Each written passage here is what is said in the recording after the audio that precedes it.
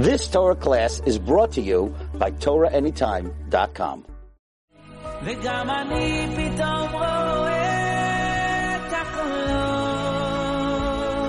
And welcome back to another episode of Kolot. This is your host, Rabbi Hillel Kappenstein, director of the Columbus Community Kollel, and it's a great honor and privilege to welcome all of you back to our next episode featuring Rabbi Daniel Glatstein. It's so interesting that we're recording this episode right after Rabbi Glatstein visited our community, which was an incredible experience, spoke several times throughout Shabbos and Sunday morning.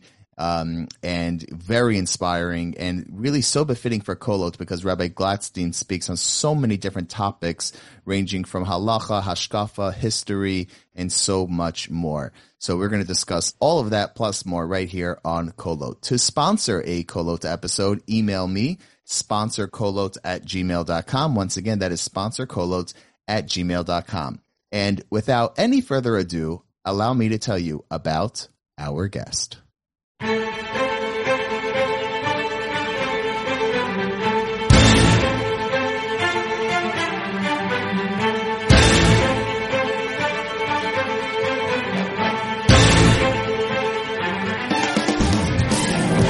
Rabbi Daniel Yaakov Glatstein is the Rav of Kehilas Tiferes Mordechai and Machon Magid Harakia Torah Center, public speaker, author, prolific researcher, pulpit rabbi, and teacher with a global following and one of the most popular English-speaking Torah teachers in the contemporary Jewish landscape. The Rav was born and raised in Brooklyn, New York, and now resides in the Five Towns with his wife, children, and family, where he furthers his research, writings, and teachings to the masses worldwide via the internet, his local community, and holy Kahal Kadosh. Rabbi Daniel Glatstein, thank you so much for joining Kolot. Hi, Rabbi Kappenstein. How are you? Shalom Aleichem. Good. Thanks for having me. It's a pleasure. The honor is ours. So, as a way of introduction, I wanted to know if you could share with us a little bit of your background and your upbringing. Okay. I was born in Brooklyn, New York. My father's from Pittsburgh, Pennsylvania. My mother is from Brooklyn. But a lot of my background goes back to my grandparents. Maybe we'll come to that a bit later. But I went to Yeshiva Tar Tamima. I went to Yeshiva Tiferes Yisrael, which is a Chafetz Chaim Yeshiva in Brooklyn for high school. I learned in Eretz Yisrael for a short stint in Yeshiva Chafetz Chaim in Eretz Yisrael, and I was in RSA. That's Yeshivas Rabbeinu Yisrael Meir HaKohen Baal Chafetz Chaim, the Chafetz Chaim in Queens for many years. I probably have one of the longest tenures in yeshiva because after spending many years in Kollel, I was a Rav in Kew Garden Hills. So I was morning Seder and afternoon Seder in the yeshiva even after I left the yeshiva. So I was there for quite a while, but I have many influences outside of the yeshivas that I attended, and the yeshivas I attended gave me a very solid foundation in the fundamentals, let's say you would call it, of learning and Musar. But I have many Rabbeim and mentors that I learned from, and have the great fortune of being able to share a little bit what I've learned. And who were some of those influences and mentors that you were so privileged to have?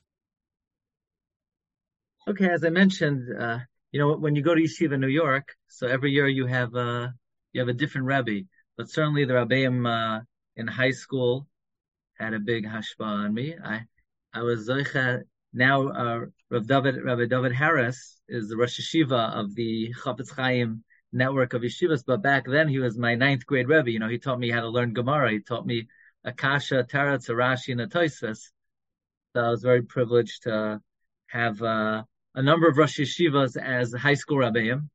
I had a Rebbe who I was very close with in 10th grade, Rabbi Elio Meza, who I used to learn with privately as well. And a lot of the influence in my life is my family.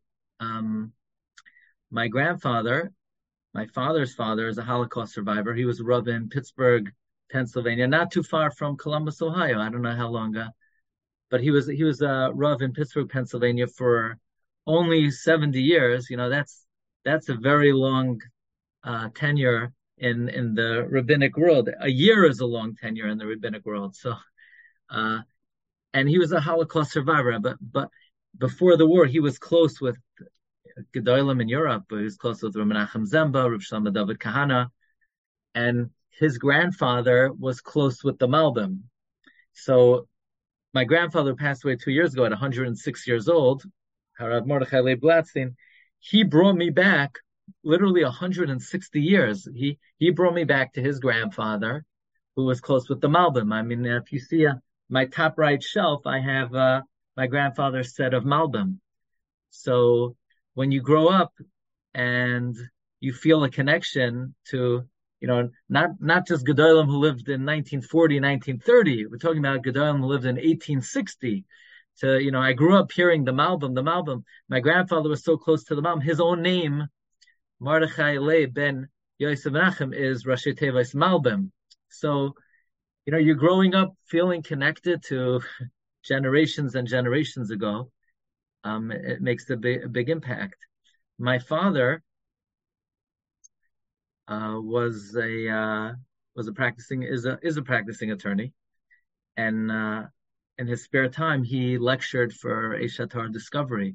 So he did kiruv across the country in college campuses across the country. So as a young boy, I would travel with my father to different Shabbatons or college campuses, and you grow up seeing how the authentic message of Torah changes people's lives. You could have somebody completely secular, someone who doesn't know Shema Yisrael, and they're exposed to the truths of Torah Sinai, and in a weekend or in a Shabbos and a Sunday, their lives are changed forever.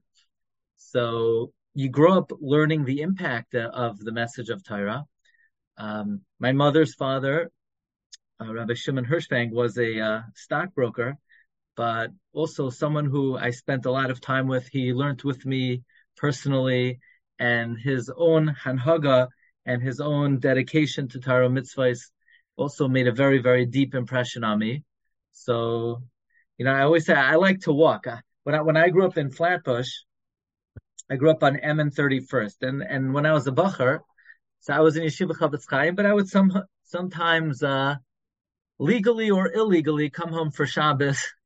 And I used to go to Harav Avigdor Miller. It was quite a long walk, maybe 45 minutes. If you look at my top shelf, top center, those are all, Rav Miller's Sfarim. So I even have a notebook of questions I asked him. So Rav Miller was about a 45-minute walk. And, being able to go to him also had a very big hashpah on me. But he used to like to walk. He was a big walker. I love to walk. When I walk, you look at it. You look at these big trees.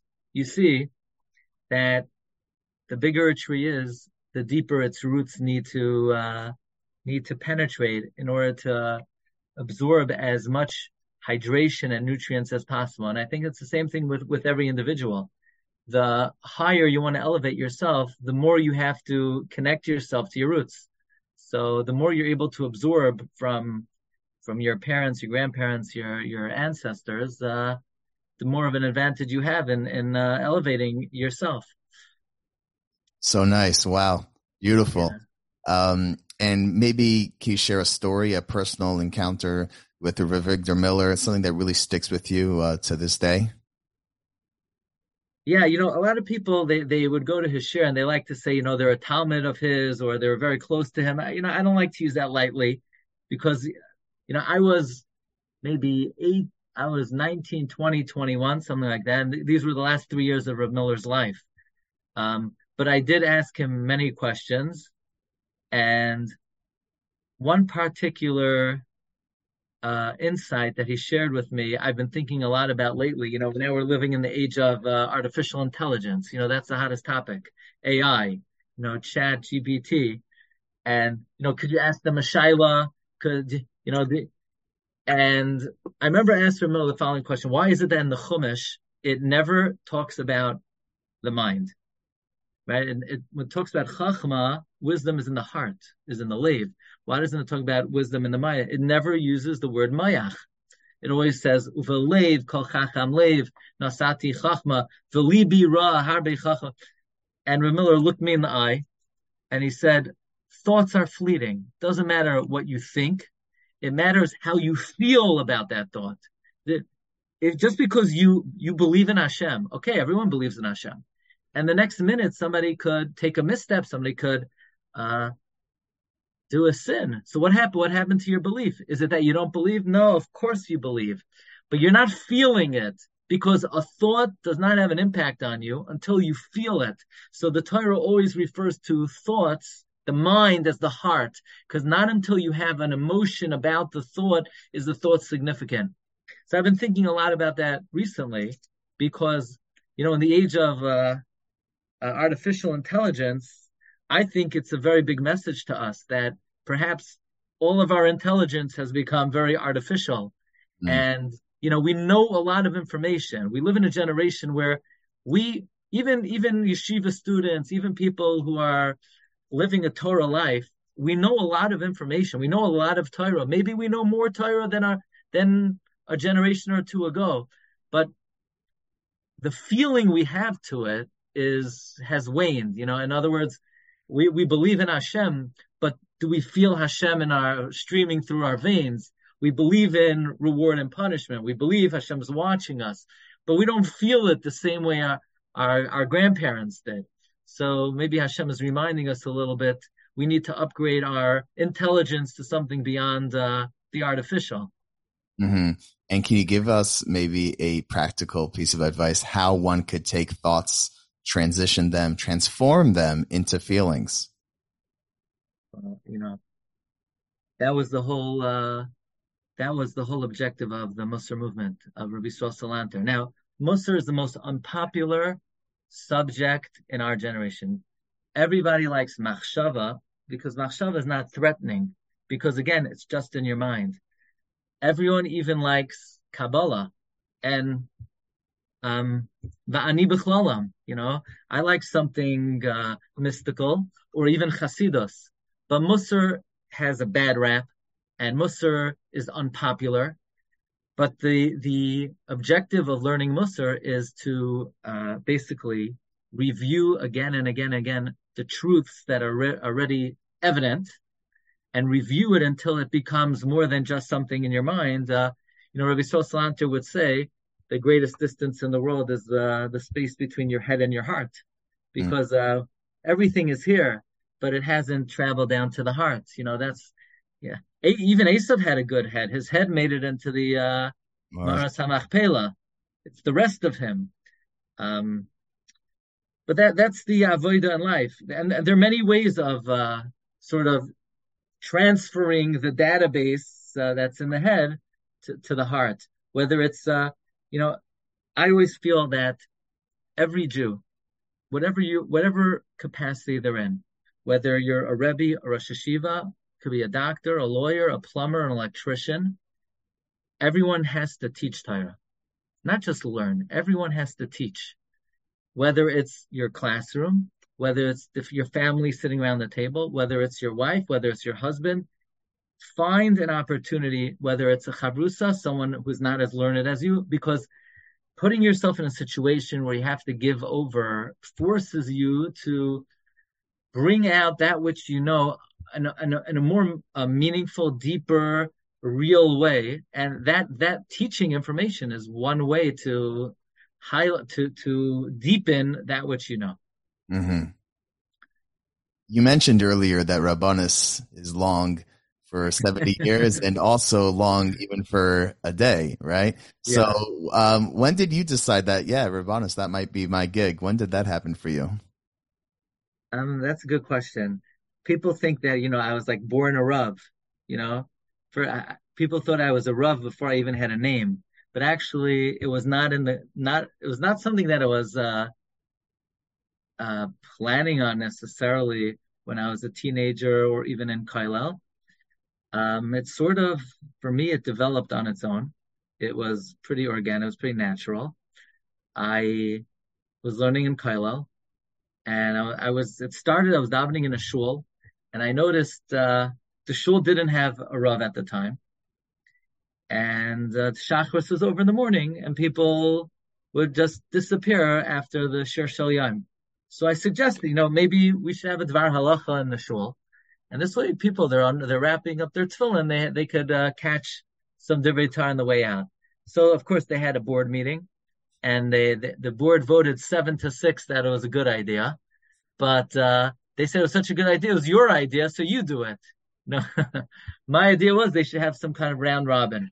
So it literally started. I would prepare 3 hours a day for a 3-minute Dvar Halacha, and I prepared it very thoroughly. I try to pack in very cogently, very coherently the halacha in an interesting way, an interesting format, interesting packaging. And somehow, here's something that's very important in the world of Rabbanos. People appreciate preparation. Sometimes I hear people get up for Shabbat Brachas, and they say, I'm not really prepared. I'm thinking, pal, if you're not prepared, sit down immediately and stop wasting my time.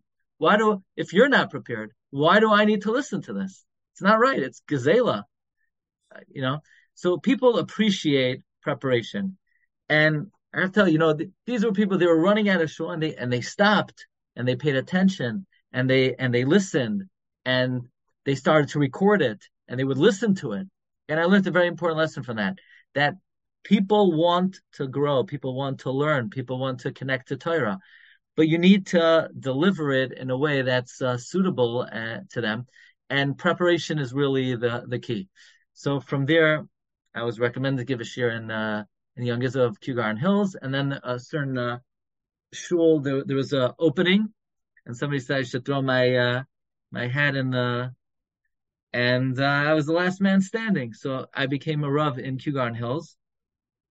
In a shul, Taras Emes, which was the first Orthodox shul in Queens. It was a big old American pulpit synagogue. It was like a stepping stone type of job, and people started coming. At first it was general. It was mostly older people, but people started coming, and we built it up a little bit until it was time for us to leave that neighborhood. But I remember one of the biggest developments in my life.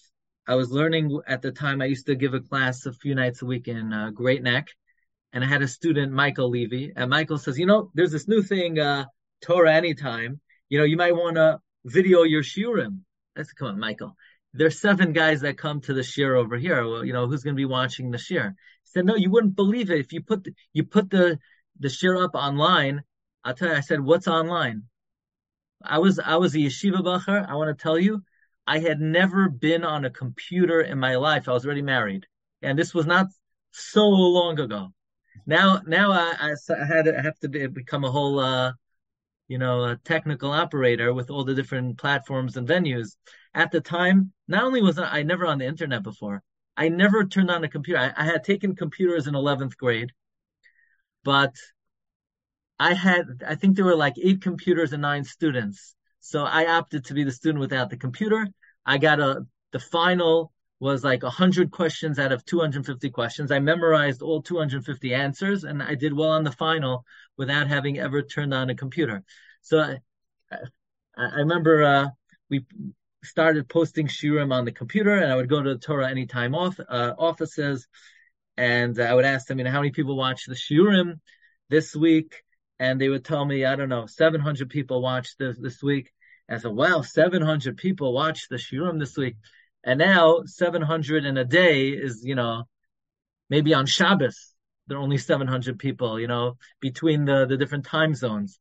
But, the technology really of Torah Anytime, and then after that, many other later platforms really expanded the viewership and what a Marbitz Torah could do. It used to be if you're a Rav in a shul, so you had your balabatim, so you had your 20 people who came to the daf, or your 15 people who came to the Chumash Rashi, and you're capped at that.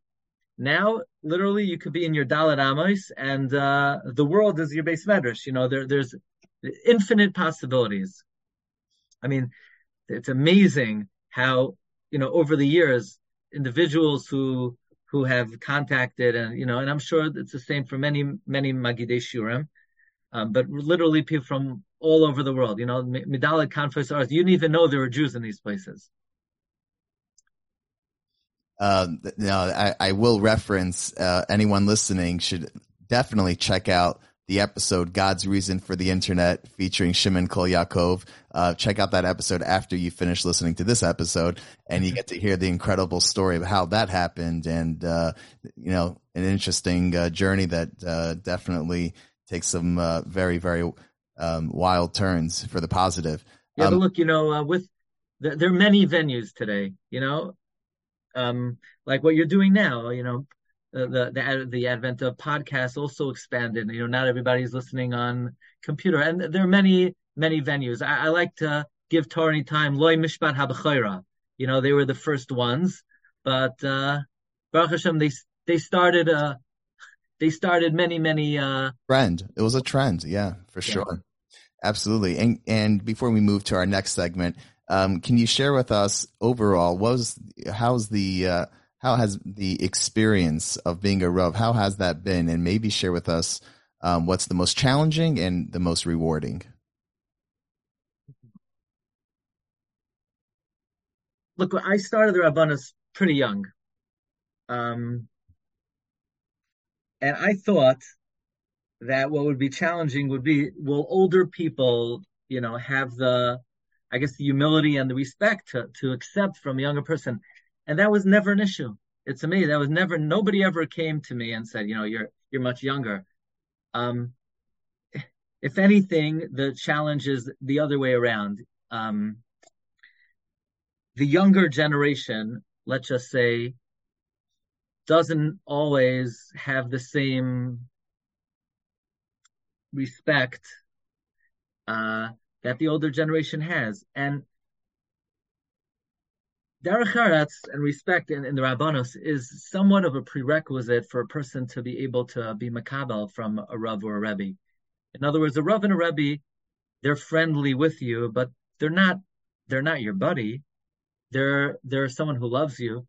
And I think the biggest lesson that I learned over the years is to ignore. In other words, this is a general life lesson. People are going to say things to you behind your back or to you, and they don't really mean it. They're going to say things that are insulting. They're going to say things that are hurtful.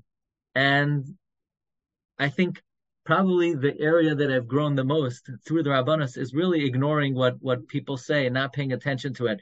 The best way you could deal with it is not paying attention, because very often the people themselves, they don't mean it. They don't mean to hurt you, or even if they do, they don't know better. I remember really a couple of weeks ago, I was giving a shir on Zmanim, and then we daven mincha, and I was davening Shemona Esrei, and I don't make the tzibur wait for me for Shemona Esrei. When I basically get up to Moedim, I have them go ahead. This way I could say Kedusha with the minyan, but I don't make them wait for me. But there was one guy I know, he davens rather quickly. And while I'm davening Shemona Esrei, I overhear him saying to the guy next to him, he's like, I don't understand. The rabbi talks about Zmanim, so why does he daven such a long Shemona Esrei?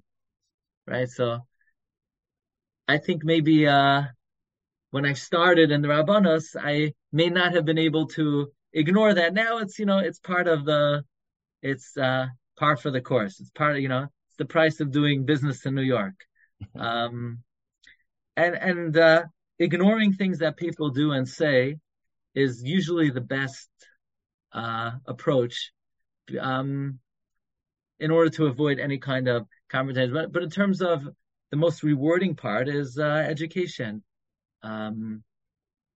When you see people have a deeper connection to tefillah based on shiurim that you've been learning together, when you see people have a deeper connection to learning, when you see people have an excitement to give over insights that you've learned together, that's of course the the most rewarding part. And let's get to that in our next segment. I want to talk about some of that you've given over, but not just in shiurim, but also in your svarim, in the books that you have written. So what was your first sefer? What was your first book? And maybe share with us a highlight. Okay. So I'll answer that question twofold. My first published book was a sefer in Lashon Kodesh. It's called Magid Rakia on Purim. And the fact that I have a sefer is, to me, it's like a nest. It's a miracle. Like how in the world did that happen?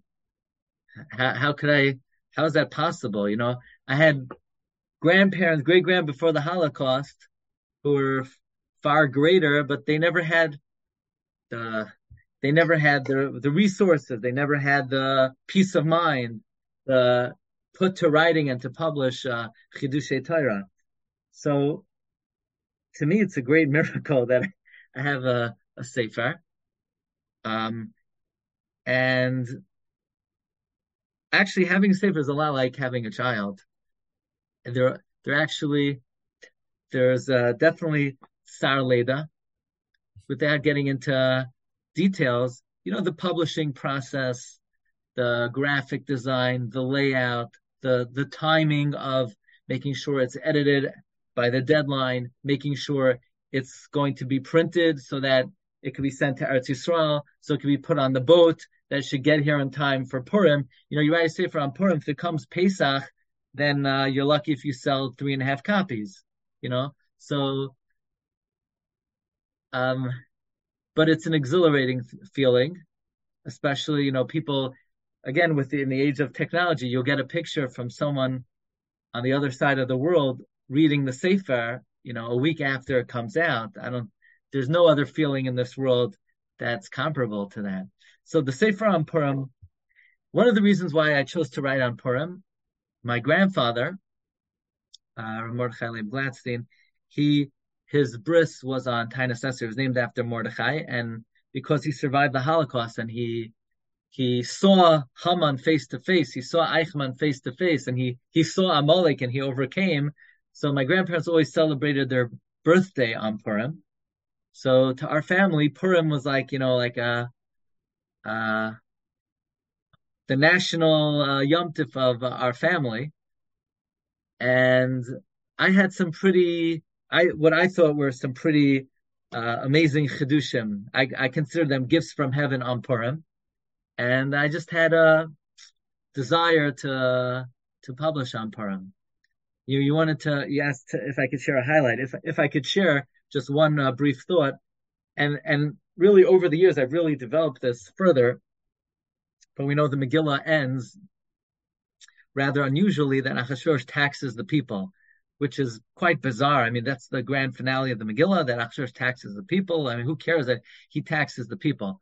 So, you know, cutting to the chase, one of the major themes of the Megillah is how Hashem uses every plan of the enemy. He doesn't thwart the plan. He uses the plan and causes that plan to boomerang and to backfire on the enemy. So I was learning Sefer Ezra, and in Sefer Ezra we read that the Jewish people want to rebuild the second Beis Hamikdash. They didn't have the funding, so they go to Daryavesh if he could help them out.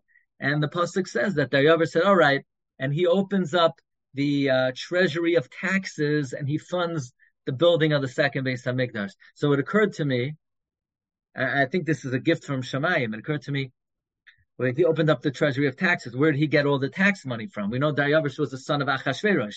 So the Megillah ends, Achashverosh taxes the people. Achashverosh dies, Daryavesh inherits it. He gives all the money to the Jewish people to fund the building of the second Beis Hamikdash. So while the Megillah begins that Achashverosh is celebrating that the temple will never be rebuilt, by the end of the story, and you're going to appreciate this as a fundraiser, he's become the chief fundraiser to rebuild the second Beis Hamikdash. I mean, you see the irony. Now, when Achashverosh is celebrating that party, he thinks he's celebrating the eternal destruction of the second Beis Hamikdash. Little does he know, that party will bring the downfall of Vashti. He'll marry Esther. He'll have a kid, Daryavesh. So that party will rebuild the second Beis Hamikdash.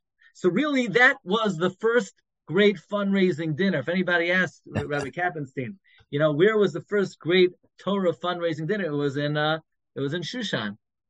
But more recently, I've tried to develop this idea that this is something we find throughout history. For instance, we're going to Spain. We're doing a Jewish heritage trip on July 10th. Ferdinand and Isabella, they want to put an end to all Jewish life and Jewish tradition. But I always say, do you know who really built Lakewood Yeshiva? Everyone would say, Rabbi Aaron Cutler. No. It was built by Ferdinand and Isabella. Why? Because they're the ones who commissioned Columbus to discover America so that there could be a Lakewood Yeshiva. So they think the Inquisition, they think on 1492 they're going to destroy all Jewish life forever. No, God says you're going to be the instrument to rebuild the greatest center of Torah study in the history of the world. So this is a common theme, where Hashem used Stalin to be the one to recognize the state of Israel because Stalin thought Israel would go communist. So he was the one who without Stalin, there would be no state of it. There would be no Mir Yeshiva. So, Stalin builds the Mir, and Ferdinand builds Lakewood, and Achashverosh builds the second Beis Hamikdash. So, that's an example of an insight in the Megillah, but it's like a flash of lightning. You see history differently based on that. Wow, we got some great stats here tonight, and I will say that dinner had a different budget than what our dinners have on many levels. You mentioned your trip to Spain, and I wanted to, maybe a little more broadly, if you could tell us about some of the other trips, that trip as well, that upcoming trip as well, but some of the other trips that you've taken, some of the things that you were able to see, witness, discover, and how that's impacted people. Okay. If I may, you asked me before about some of my mentors. I would be remiss if I didn't mention one particular Rav, and that will segue us into what you just asked me. And that is when after I was married, I used to go to Harav Noach Isaac Olbaum, who I'm very close with, and I used to go to Shiurim. And aside from being a tremendous guy in learning and Baki and a great Posek and Talmud Chacham, but he was also very well versed in history, and he would always refer to when he would talk about, let's say, Maharam Rothenburg or other Rishonim, he would mention, he was in Germany or he was in Prague, and the trips that he made to visit the Kfarim or the shuls or the cities where these Gedolim lived and flourished, it brought his shiurim to life. When he would talk about the Marami Rothenburg, you could see that the fact that he stood at the kever, the Marami Rothenburg, it meant a completely different connection that he had to this great Rishon, who we all know as a name, but we don't have that. Like we said before, to many it's just a piece of knowledge. It's not alive, and that really, I guess, sparked within me the interest to learn about the history of the Gedolim, and if I have the opportunity to be able to travel there myself. And so I started joining some of these trips. At first, I started as one of the speakers on one of these heritage trips, and then I began with Leleches, which is now Avir, organizing them myself. We've been to many countries. We've been to Germany. We've been to Austria. We've been to Bratislava, Ukraine. Last summer, we went to France. To me, that was, spectacular to visit the city of Rashi. I mean, of course, Rashi who doesn't know Rashi?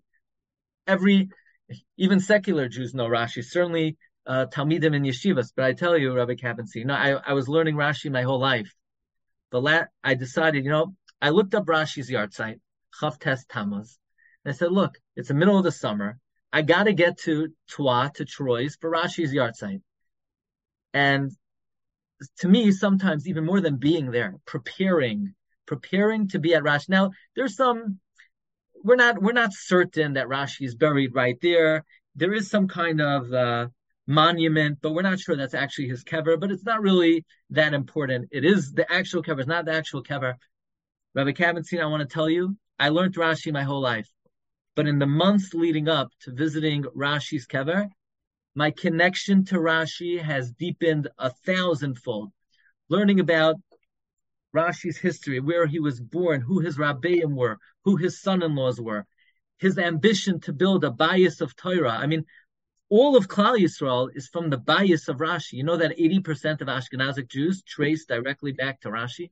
Because in the 11th century, there were only 10,000 Ashkenazic Jews. He has 5 daughters. Statistically, 80%, including myself, I have a tradition, come directly from Rashi. There's a lashon in the Shita Mekubetzes, Rashi, Rabban ve'avihen shel Yisrael. He's the Rebbe, and he's the father of the Jewish people.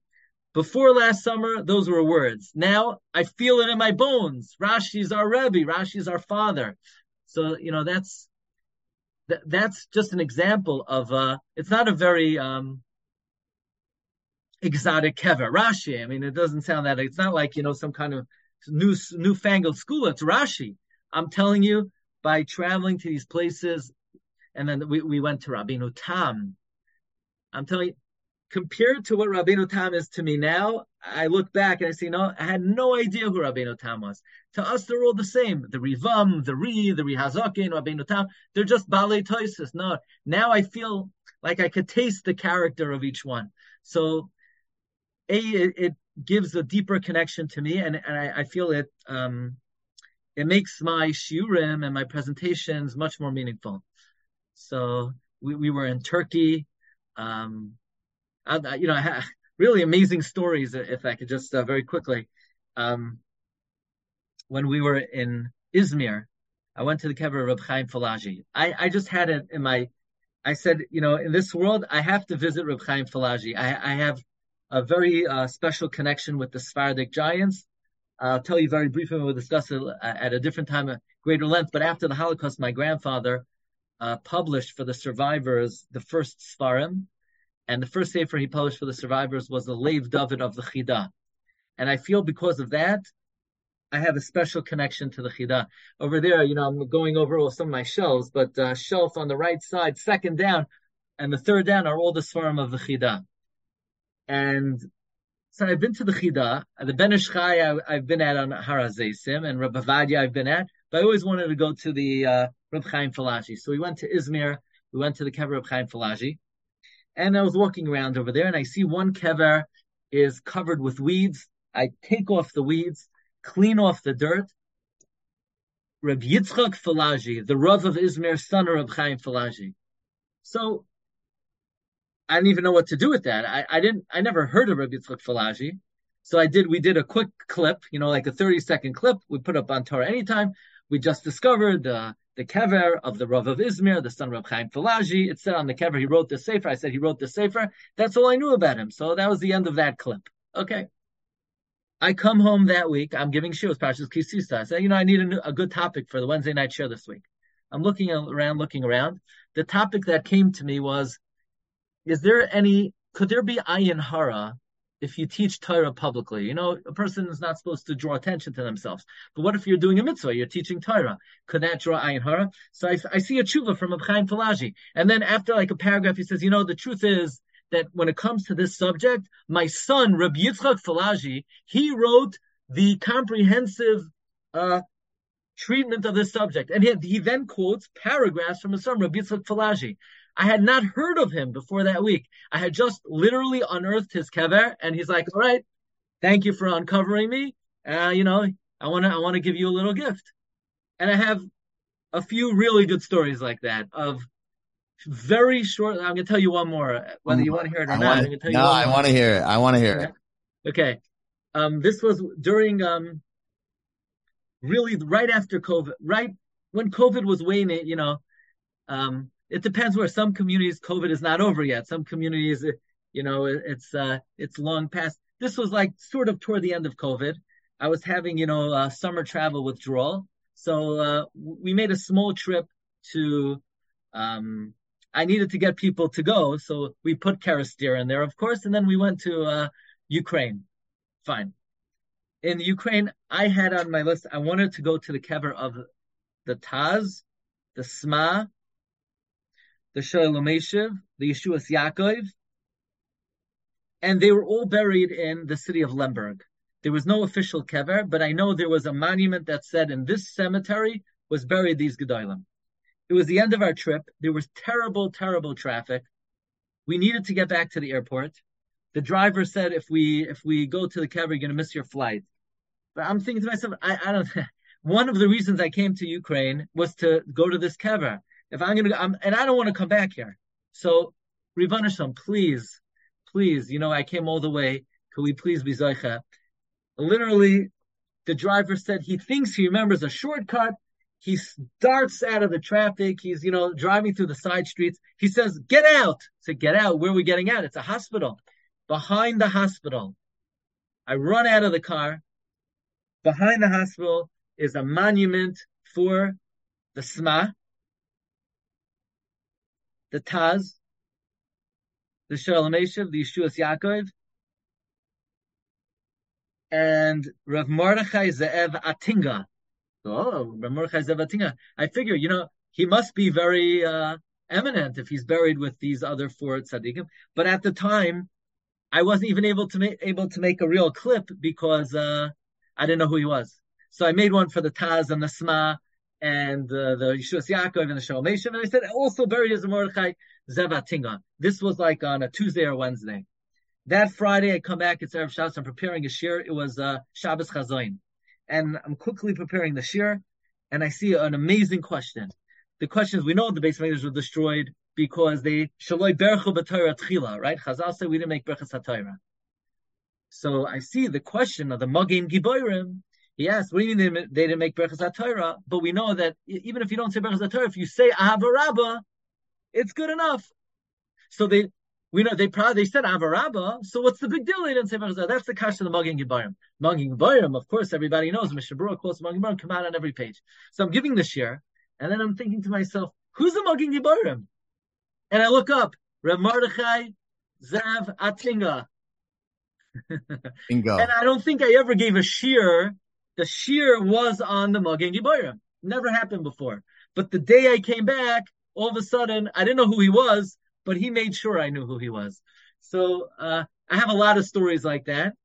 And, I feel that by preparing and learning about the history of these Gedolim, it deepens your connection to them at the very least. I think we have a topic for your next book. Maybe you should make a collection of all these. Now, this is incredible. I want to before we move on to the current time period that we're entering, I just want to ask you, there's this, a lot of people have this desire to visit the places, the camps, Auschwitz and Bergen-Belsen and all these places.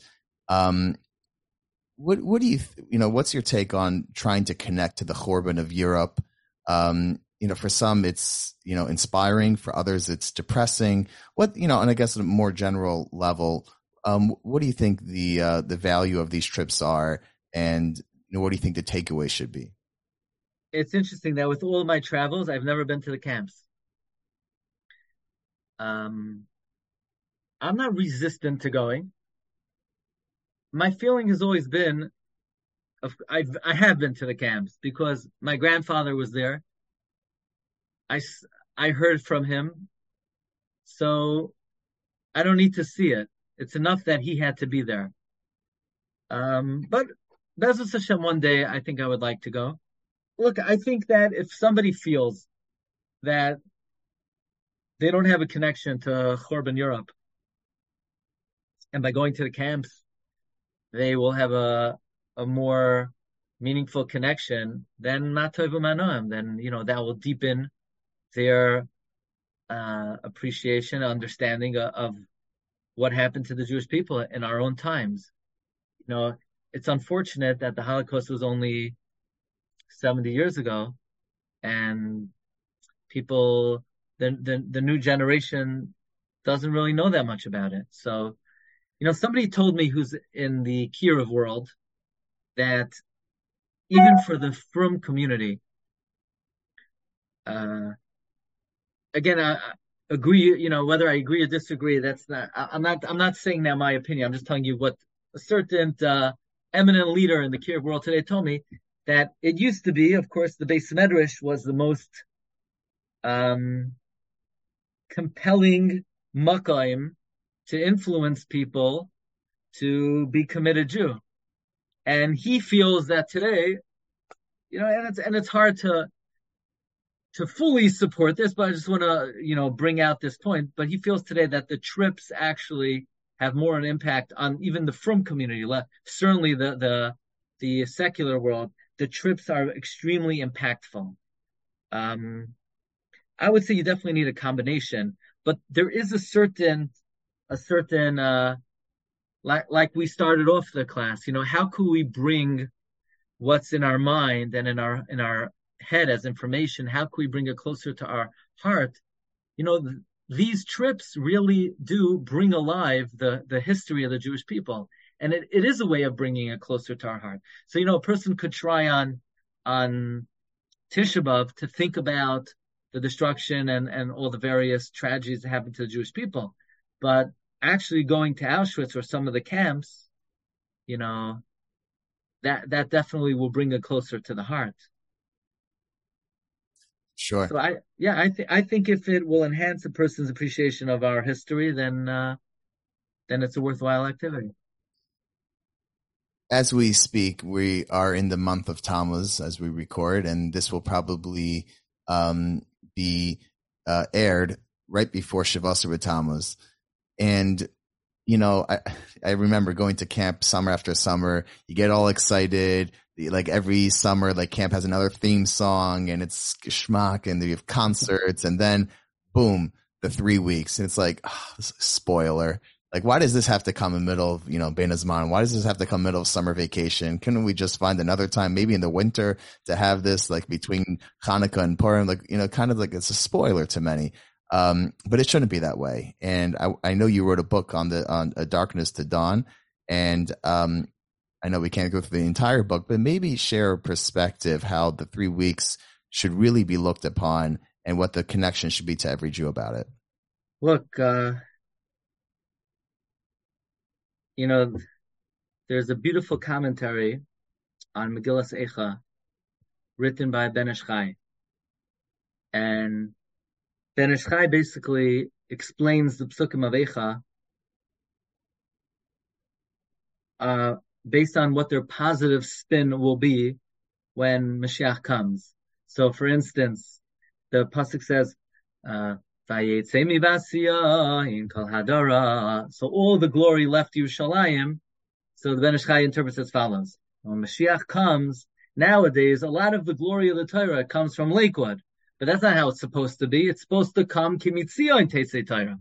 So Mashiach comes. Vayetze mibasiya kol hadara. All the Torah will come from Tzion, which means that all the tragedy of the 3 weeks will be overturned one day. There's an idea that Tisha B'Av is called a Moyed because one of the reasons is it's a predestined time for the redemption. I always like to say, you ever notice? I don't know why this is not spelled out explicitly, but in Rajin they say there's a connection between Tisha B'Av and Simchas Torah. What could the connection be? You know how on Yirmiyah was born on Tisha B'Av, and Kabbalistic there's an idea Yirmiyah is the Gilgal of Shlomo HaMelech. Shlomo is the Keneged Simchas Torah. Yirmiyah is Keneged Tisha B'Av. So Tisha B'Av L'Ra is what Simchas Torah is L'Toiv. You ever hear this? This is the niggin even that we use on Simchas Torah. We say Ki mitziyah in Teitzei Seirah. It's Eicha. And if you end L'Dvar Hashem Yerushalayim, that's Eicha. But we don't end that way. It's Ki mitziyah in Teitzei Seirah L'Dvar Hashem Yerushalayim. Somehow with that knetch at the end, you schlep out the Eicha, you completely transform the niggin of Eicha into a festive niggin. So you sometimes wonder, we're gonna keep the same Eicha niggin.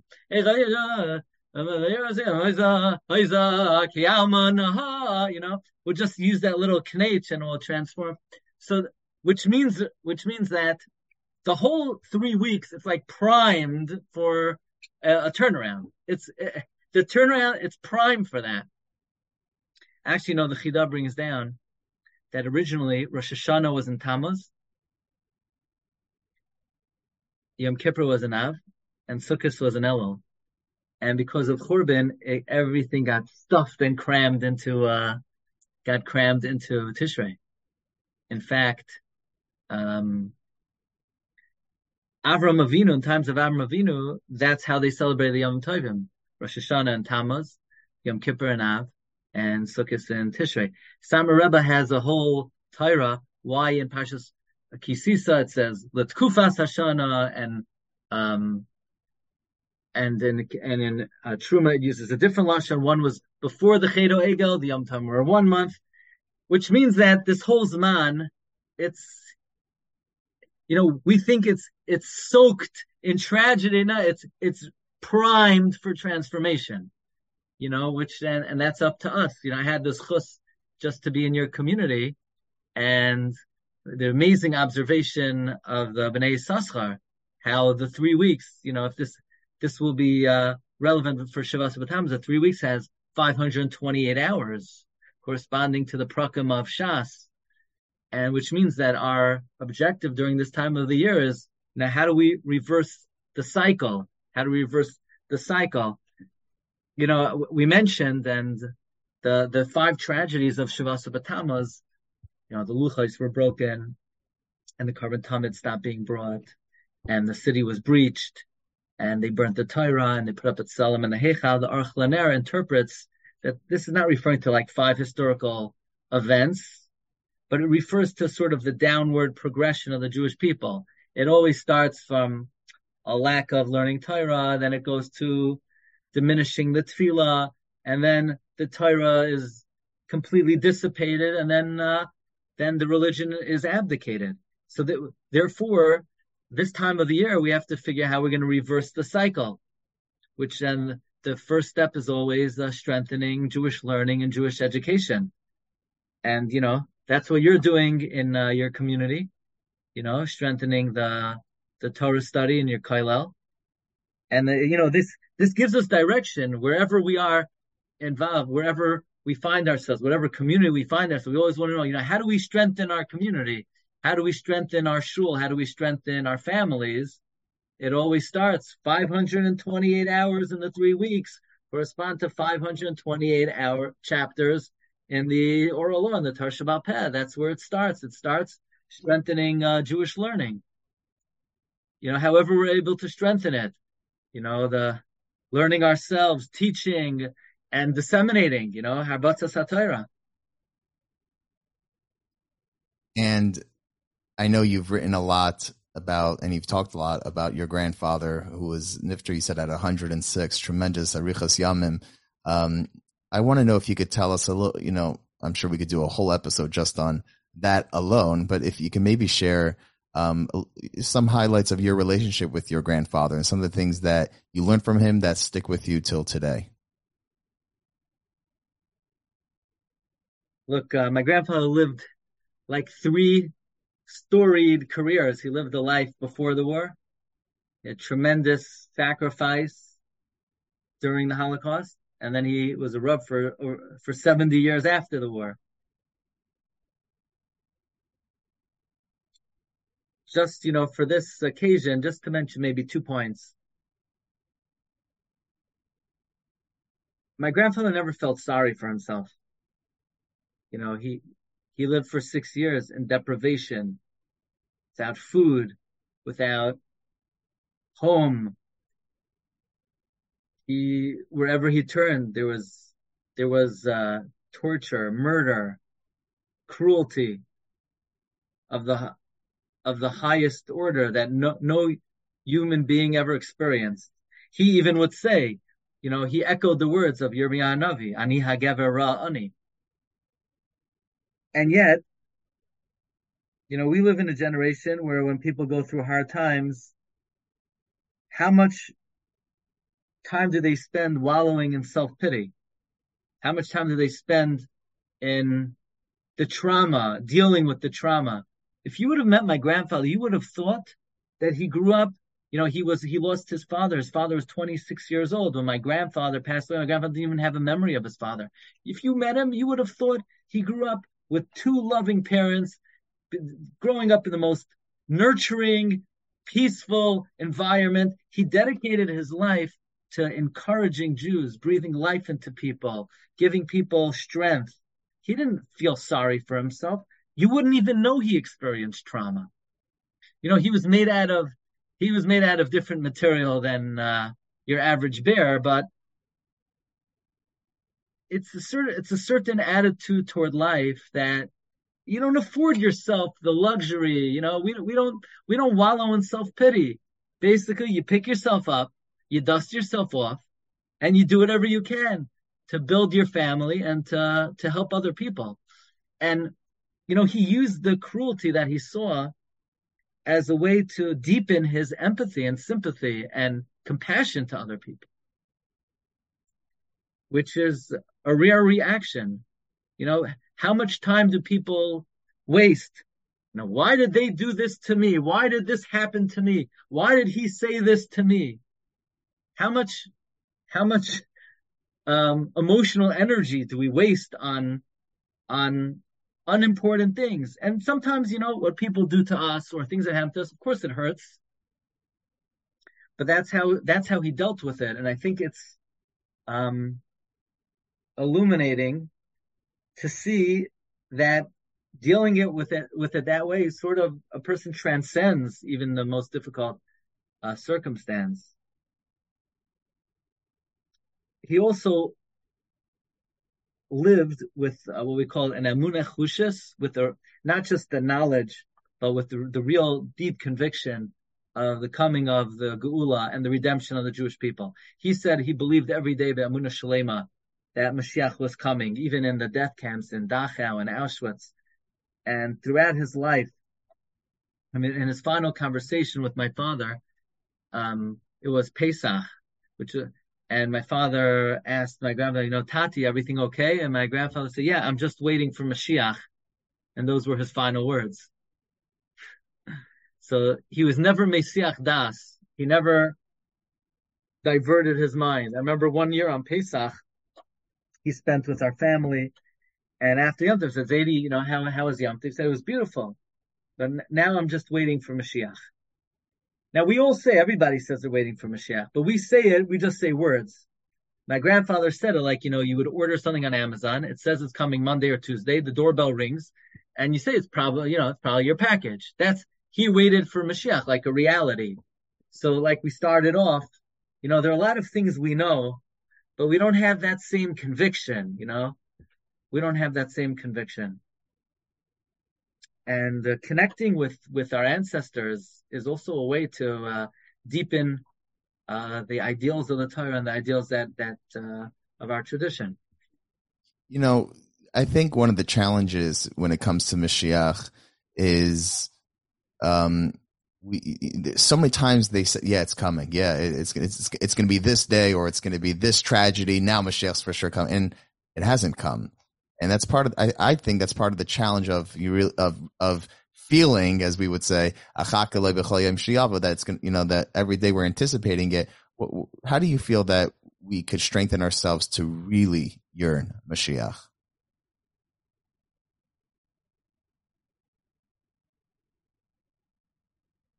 Here's how I like to think of it.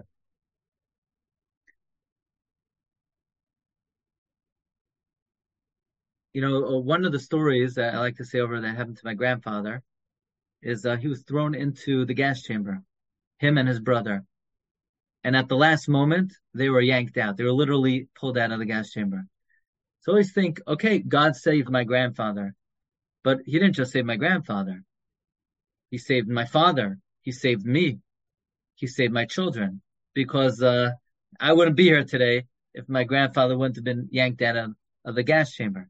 People say, if only I would see a miracle like the splitting of the sea, then I would believe in God. But right now, I live in America. I'm a Yankee fan, which might be a mistake. And, I have a job. I have a nice shul. I send my kids to school. They go to camp. I go to a bungalow. If I would see a real miracle, then I would have real conviction. So you say, pal, the famous observation of Rabbi Yaakov Emden. He says, analyzing the state of the Jewish people in this world after 2,000 years of Galus. We've been hounded. We've been persecuted. Crusades, Inquisition, pogrom, Holocaust. After everything we've endured, Rabbi Yaakov Emden says, I swear that when I contemplate the miracle of Jewish survival, it is much more miraculous to me than all the miracles that God performed in Egypt. So I always like to say, the people who left Egypt, they said, come on, God, you really want me to believe in you? Show me a real miracle like the Jew in 2022, then I would really believe in you. In other words, we have to put things in perspective.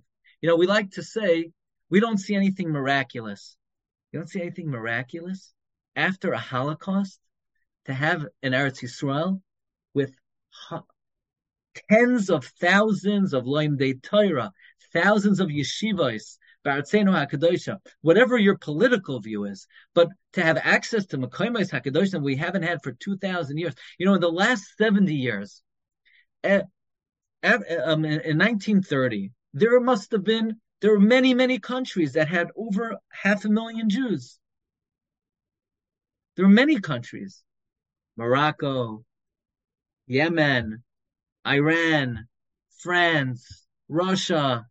Do you know that every 10 years since, God empties out a country and says, overnight, all right, you're out of here. I know you're there. You've been here for 1,000 years. Time to leave. So Morocco empties out. And Yemen empties out. Iran empties out. Russia, 1 million Jews leave. I mean, look what's happening in front of our eyes in our generation. There's only one country today other than the land of Israel that has more than 500,000 Jews now. Even France is, I don't know if it has 500,000 Jews. Even England, I don't think has 500,000 Jews. The brilliant Jews in America, we're the only ones who haven't figured it out. But, we see things are happening in front of our eyes. It doesn't happen in 1 minute, but just think about where we were. Think about where the Jewish people were 70 years ago. And think about where we are today. And if you don't see the open hand of Hashem in the most miraculous way in the history of the world, we're talking about bigger than the splitting of the Red Sea over here. The flourishing of Torah Judaism today after 2,000 years of Galus, it's the greatest open miracle in the history of the world. The splitting of the sea was like minor leagues compared to what's going on today. The plagues in Egypt were like, God knows that in our generation we need strengthening. So Hashem makes the greatest miracles in the history of the world. The greatest miracle is that you could open up a kollel in Columbus, Ohio, and people want to come learn. After 2,000 years of Galus, they want to learn the Torah. And the Torah we have after 2,000 years, it's the same Torah. It's unaffected. It's not diluted. There's no change. The same exact letters that Hashem gave Moshe Rabbeinu, we take out in my shul and your shul. We're still reading those the same scroll, the same words, the same mitzvahs. We're putting on the same tefillin. That's the greatest miracle. So if a Jew says, it's hard to believe. If it's hard to believe now, it was never any easier to believe, because the greatest miracle that God ever performed is the continuous survival of the Jewish people. And that miracle he made for me and he made it for you. So never was it easier to believe than it is today. But we just have to, so to speak, open our eyes and see what Hashem is doing for us. I like how you said it. Rabbi Emden, he wouldn't just think, but he would contemplate on that. And I guess that, that's the theme of our dialogue is transforming it to a feeling. What started upstairs makes its way downstairs. Yeah, and just to emphasize, for Rabbi Yaakov Emden was astounded by the miracle of the survival of a Jew 250 years ago, before the Holocaust. What would he say today? Right. Amazing. We were very privileged to have you for a Shabbos, and we were exposed to a little bit to your Torah, a little bit of your wisdom. I felt like 4 or 5 lectures weren't enough, but Baruch Hashem with Torah Anytime and the other platforms, we could always we could always download more. But I wanted to ask you, maybe you could share with us a little bit of what was your experience? What was it like for you to spend the Shabbos in Columbus, Ohio? Well, Columbus is a beautiful community. It's a storied community. It's the capital of Ohio. And we always have to, like the Chafetz Chaim would say, the roadmap in heaven is different than the roadmap down here. In heaven, there were big cities. There was a city called Radin, Radin. You look on the map, it's a speck of dust. What's Radin? I used to hear about the city of Dvinsk. How big was Dvinsk? You start Ashrei, if you're on the wagon, by the time you got up to Soimech Hashem L'chol HaNoiflim, you're in the next city. But in heaven, Dvinsk is a big city because you have Torah luminaries. And Jewish communities are measured by Torah learning and Torah education. And it's really beautiful to see a city that has an established kollel, because the heartbeat and the source of vitality of a Jewish community is its centers of Torah study. And, if a person wanted to see the trends of a city, is the Torah study increasing? So then the city is generally trending up. And if the institution of Torah study are not, then it's trending down. So, Baruch Hashem, Columbus has a kollel, has Batei Knesiyos, and all of those dedicated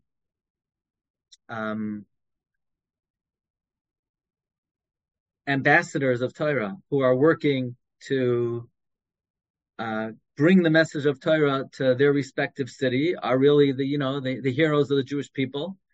And every city has to recognize that in order to upgrade and develop the community, it's one ingredient only. It's Jewish education.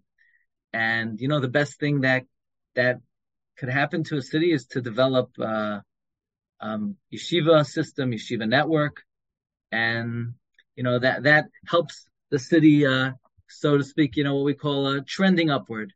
So kol hakavod for everything that you do for your community, and for the kollel, and for bringing the message of the kollel to a broader audience through this platform. But really wonderful community and wonderful people, and as a Hashem, you should be successful in your mission. Amen. Yeah, and a special shout out to all the people that helped make it happen. There are going to be more than it's going to be hard to say everyone, but that made it an amazing Shabbos, and it was a treat for us. I hope we'll be able to host you again in the near future. And thank you again for coming on Kolot. This was an incredible conversation. I'm sure many people are going to enjoy, and especially how timely it is when we're going to be airing this.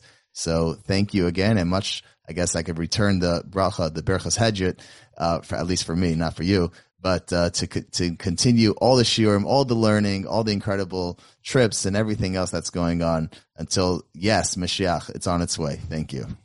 Thank you very much. To listen to all Kolot episodes and see upcoming guests, visit kolotpodcast.com.